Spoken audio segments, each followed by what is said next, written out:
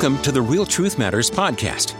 I'm Dan Harder, your host. The RTM podcast is all about showing you how to live in biblical spirituality, demonstrating where the Bible and real life intersect.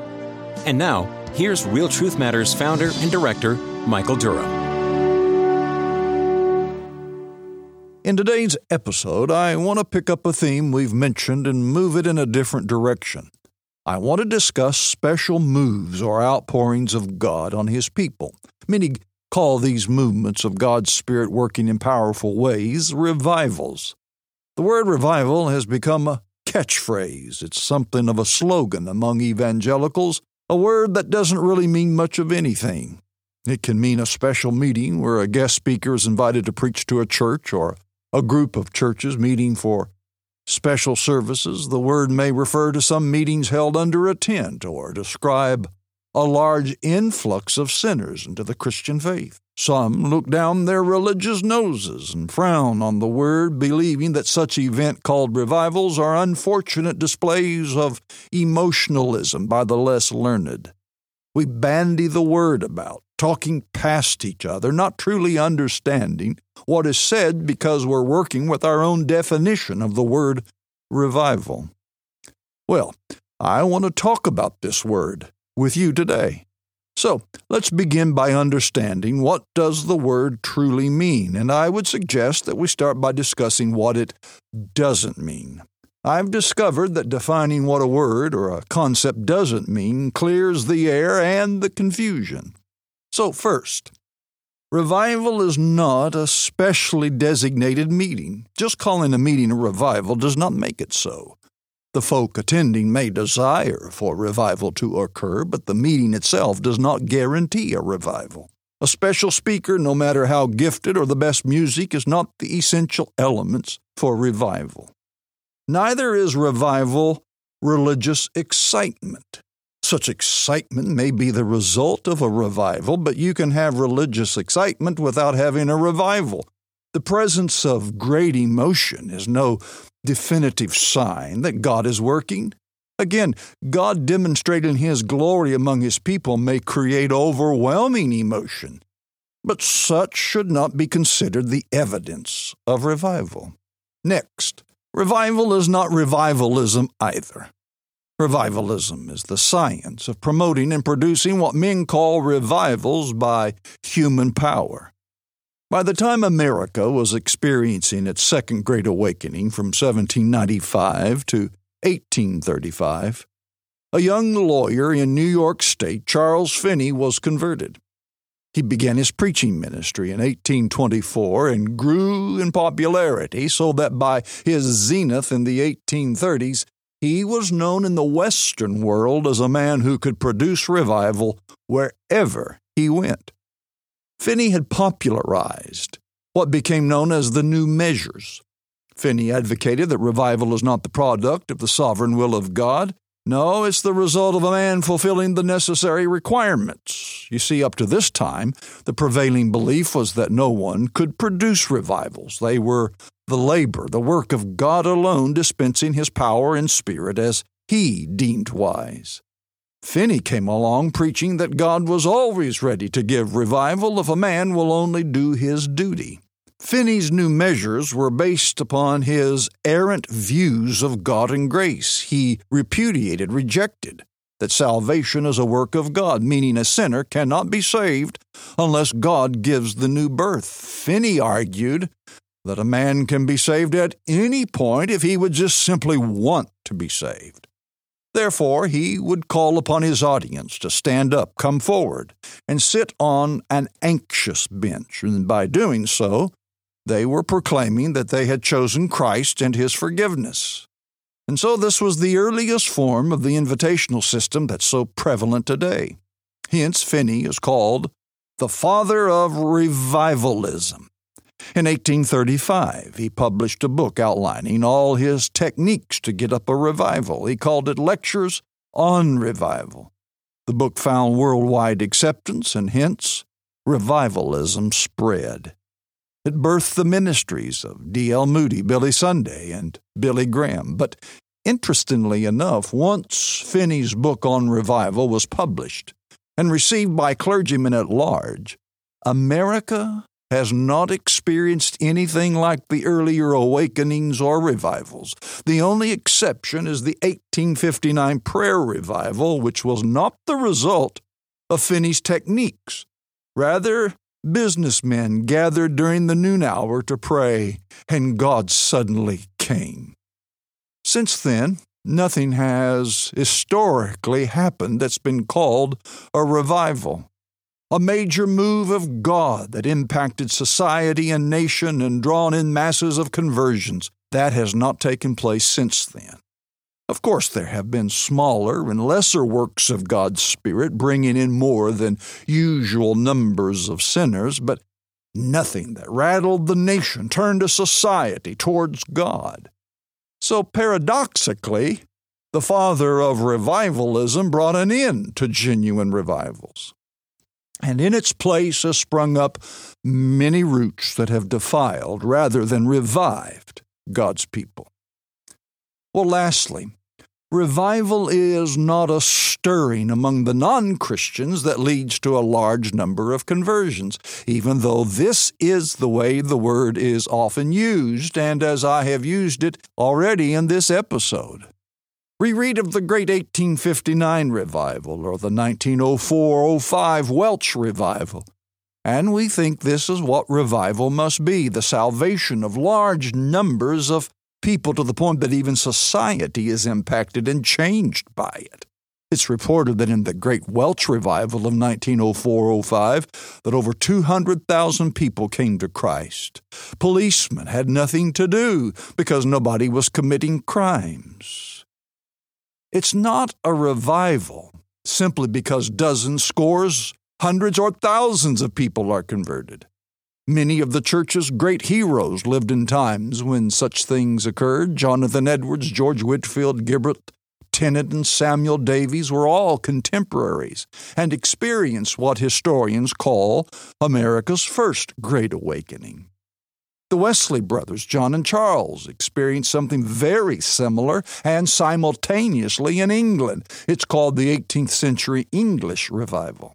Correspondingly, other mighty moves of God took place at the very same time in the British Isles of Wales and Scotland. Men like Daniel Rowland and Hal Harris led the way as these countries experienced tremendous conversions that influenced the culture. Historians say the great English revival of the 18th century kept England from falling into the same cultural revolution, bloody revolution that France fell into. However, no matter how significant these events were, they were not revivals.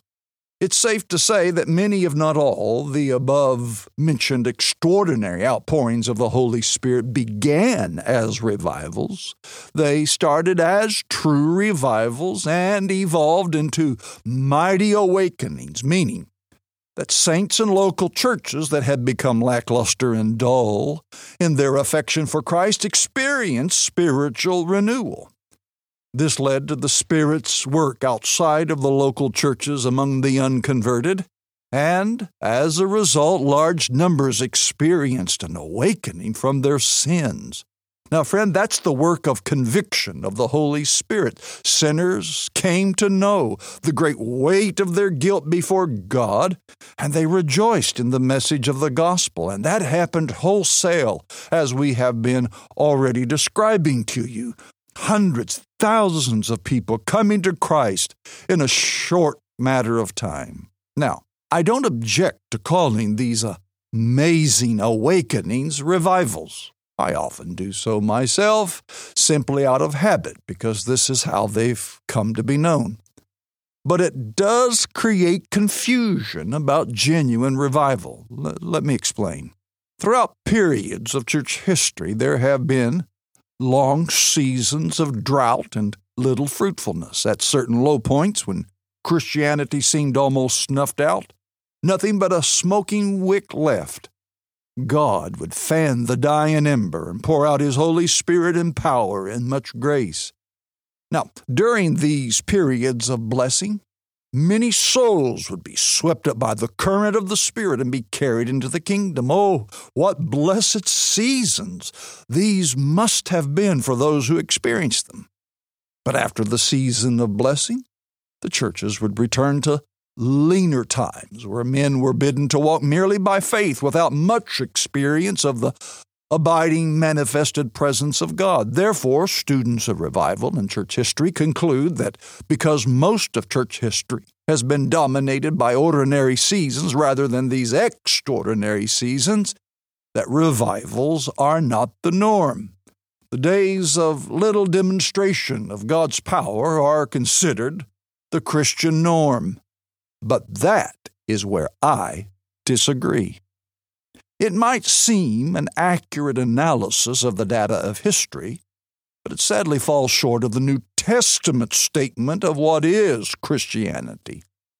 I would agree that there are greater periods of harvest, times when many more souls are brought into the church, but concerning the state of the spiritual condition of Christians, the conclusion of some historians and even revivalists are just flatly wrong. They would have us believe that following Christ is characterized by monotony and the ordinary. The state of the New Testament Christian is in a low state more than it is in a high state. Well, my dear friend, the state of New Testament biblical Christianity is far better than that. Therefore, I think it wise to make a distinction between the words revival and awakening. During awakenings, thousands are ushered into the kingdom of God in a relatively short period of time. Another term for these awakenings is a great outpouring of the Spirit. As we see in the early chapters of Acts, on the day of Pentecost, 3,000 were saved in one day, 5,000 another day. What would happen to any local church if you saw just 1% of those numbers saved in one day? That would be 30 to 50 souls. It would be considered beyond unusual. And awakenings are just that, unusual, extraordinary. They were the exception in the book of Acts as they are today. You see, from the middle of the book of Acts to its end, you no longer see thousands being saved in one day or 10 days or even perhaps 100 days. Such numbers did not occur as they did in the beginning of the book. Great and surprising outpourings of the Spirit upon the unconverted are not common nor ordinary. That's why they're called exceptional. The notable Jonathan Edwards, one of God's chief instruments during America's first Great Awakening, wrote a book recounting the events of that amazing work of the Spirit. He titled it, A Faithful Narrative of the Surprising Work of God. These works of God are both surprising and sovereign. You just cannot predict them nor manufacture them. They are a demonstration of the power of God as He determines to manifest them. Now, revival is something else altogether. Revival is a work of God. But the Christian's desire and will is involved in that work. Therefore, I say you can experience revival any time you desire. Revival is not an outpouring of the Spirit upon the unconverted that ushers them into the kingdom en masse. No. Instead, a revival is an outpouring of the Spirit upon the children of God who are not living normal Christianity. And that work of the Spirit is always available to the child of God. This is where Finney was completely wrong. He confused the work of revival with the evangelism of the sinner. He believed that if the sinner would desire God's free offer of salvation, they could be saved. Well, it's true that if a sinner genuinely desires God and His grace, he can be saved. No one is saved without the desire to come to Christ. But the question that Finney answered wrongly is, how can the sinner desire God unless God first implants the desire in the ungodly? The correct answer is he or she cannot. It's impossible. But for the Christian, That desire for God's already implanted because of God's gracious and sovereign act of taking out the old God-hating heart and replacing it with a new heart that loves God and has God's law written upon it. The new believer has a heart inclined towards the Lord. God implants within each of His people new affections and desires. This is the promise of the new covenant. Listen to God through His prophet. Then I will sprinkle clean water on you, and you shall be clean. I will cleanse you from all your filthiness and from all your idols. I will put my spirit within you and cause you to walk in my statutes, and you will keep my judgments and do them. Ezekiel chapter 36, verses 25 and 27. God has promised to sanctify us, to cleanse us, to cause us to walk righteously before Him. And more importantly, He's covenanted to conform us to the image of His blessed Son, for whom He foreknew, He also predestined to be conformed to the image of His Son, that He might be the firstborn among many brethren. Romans chapter 8, verse 29. The Lord will keep His covenant with you, sir, and His promised intention will come to pass. You and I will be perfectly conformed to the Son, and we will be perfected and glorified. However, it's very wrong to think that the Christian will consistently and perpetually always walk in the fullness of the Spirit. Now, I don't minimize the covenantal promise of God to His children. I'm just simply acknowledging what you know by experience, that you do not continually, without interruption, live by the power of the Holy Spirit. Unfortunately, there are days and seasons of drifting, declining, and digression. We experience spiritual dullness and dryness. We succumb to temptations, and our hearts become fascinated with lesser delights. Therefore, we need revival. Revival is a word that means to restore, to return to strength or health, or to renew. Now notice the prefix on the words I'm using to define revival. Restore, return, renew. They all begin with the prefix re, R-E, which means again. A sinner cannot be revived. He or she cannot be restored to spiritual life and vigor again, since they never experienced it. The unconverted cannot return to God when they've never been united to God. You cannot revive the dead. You can only resurrect the dead. The sinner is born dead in trespass and sin. The life of God has never dwelt within the unbeliever. To be lost in sin is to be dead to God. Therefore, revival is not for the sinner. It's for the saint. The objective of revival is the saint to return to what the New Testament would call normal Christianity. Revival is not extraordinary and above the norm for Christians. It should be the norm. In other words, all revival does is bring us up to the norm. We are living sadly beneath the norm of true biblical Christianity. I think the greatest reason that the two different events called revival and awakenings have been compressed into the same definition is that almost with few exceptions, every awakening began as a result of a local church experiencing corporate revival.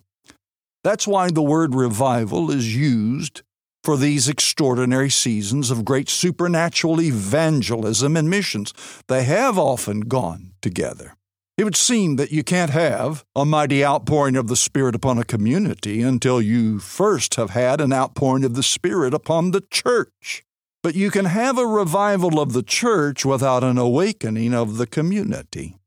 Awakenings seldom occur without the revival of the church, but there have been many of church revivals that did not lead to an awakening, which proves the sovereignty of God in the pouring out of His Spirit for the harvest.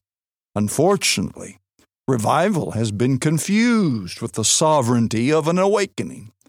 Many a good man has said that revivals cannot be produced by men. They are the work of God alone. Well, It is true that any revival of even God's people, the saints, is the work of God. But isn't God willing and waiting for His people to want to be revived?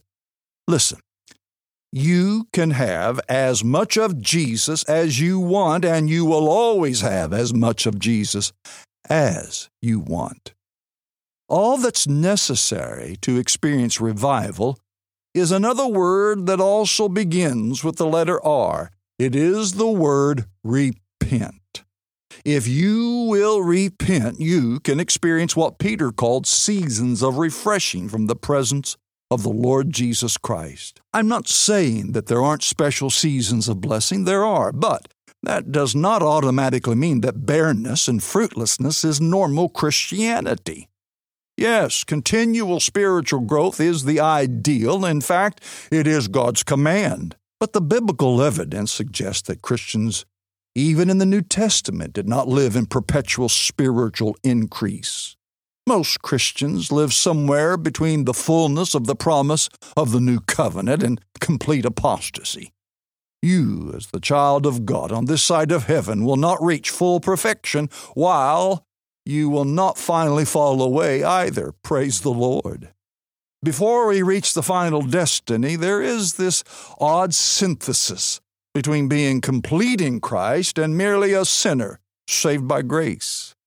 In the case of whether Christians ever need revival, we need to hear all that the Bible says.